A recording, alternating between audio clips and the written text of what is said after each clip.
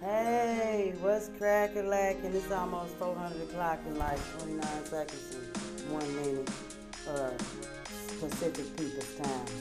Listen, if you stop whispering and sending up prayers to God for me to send you an angel to save you from your karma, because that's the shoes you want me to walk in.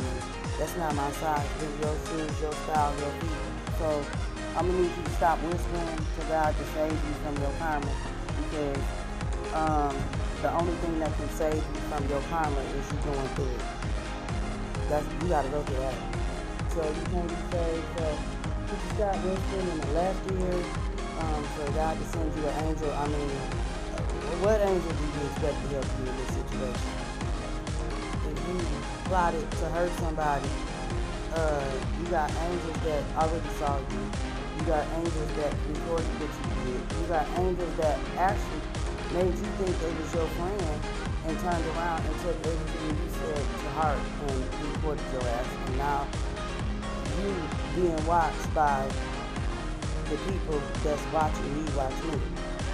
So stop asking for help. Don't ask me for your fucking help when you want to be dead. I don't even understand how that conundrum is supposed to work.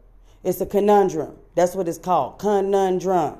Because your ass think I'm supposed to be in love with you because you can't find nobody to replace me and you all the way fucked up. Then you got dummy number 2 over there who promoting in your ear, making you think you're doing something. And you listening to everybody the fuck else. But when you don't communicate with the person you talking about, that you so in love with, you lose communication.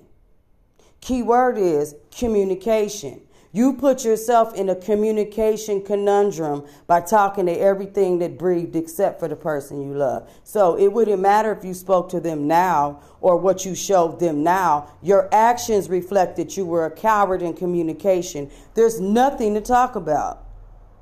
There's nothing to discuss. There's nothing for you to experience. There's nothing for her to trust. The only thing you two can do is go your separate ways. You are standing in the fucking way of my husband, and it's pissing us both off.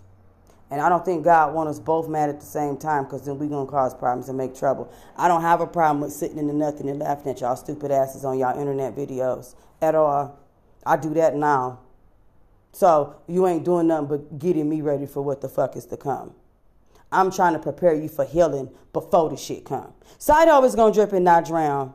Conundrum, that's the word of the day. Communication conundrum. Separate ways. Side hoe is out.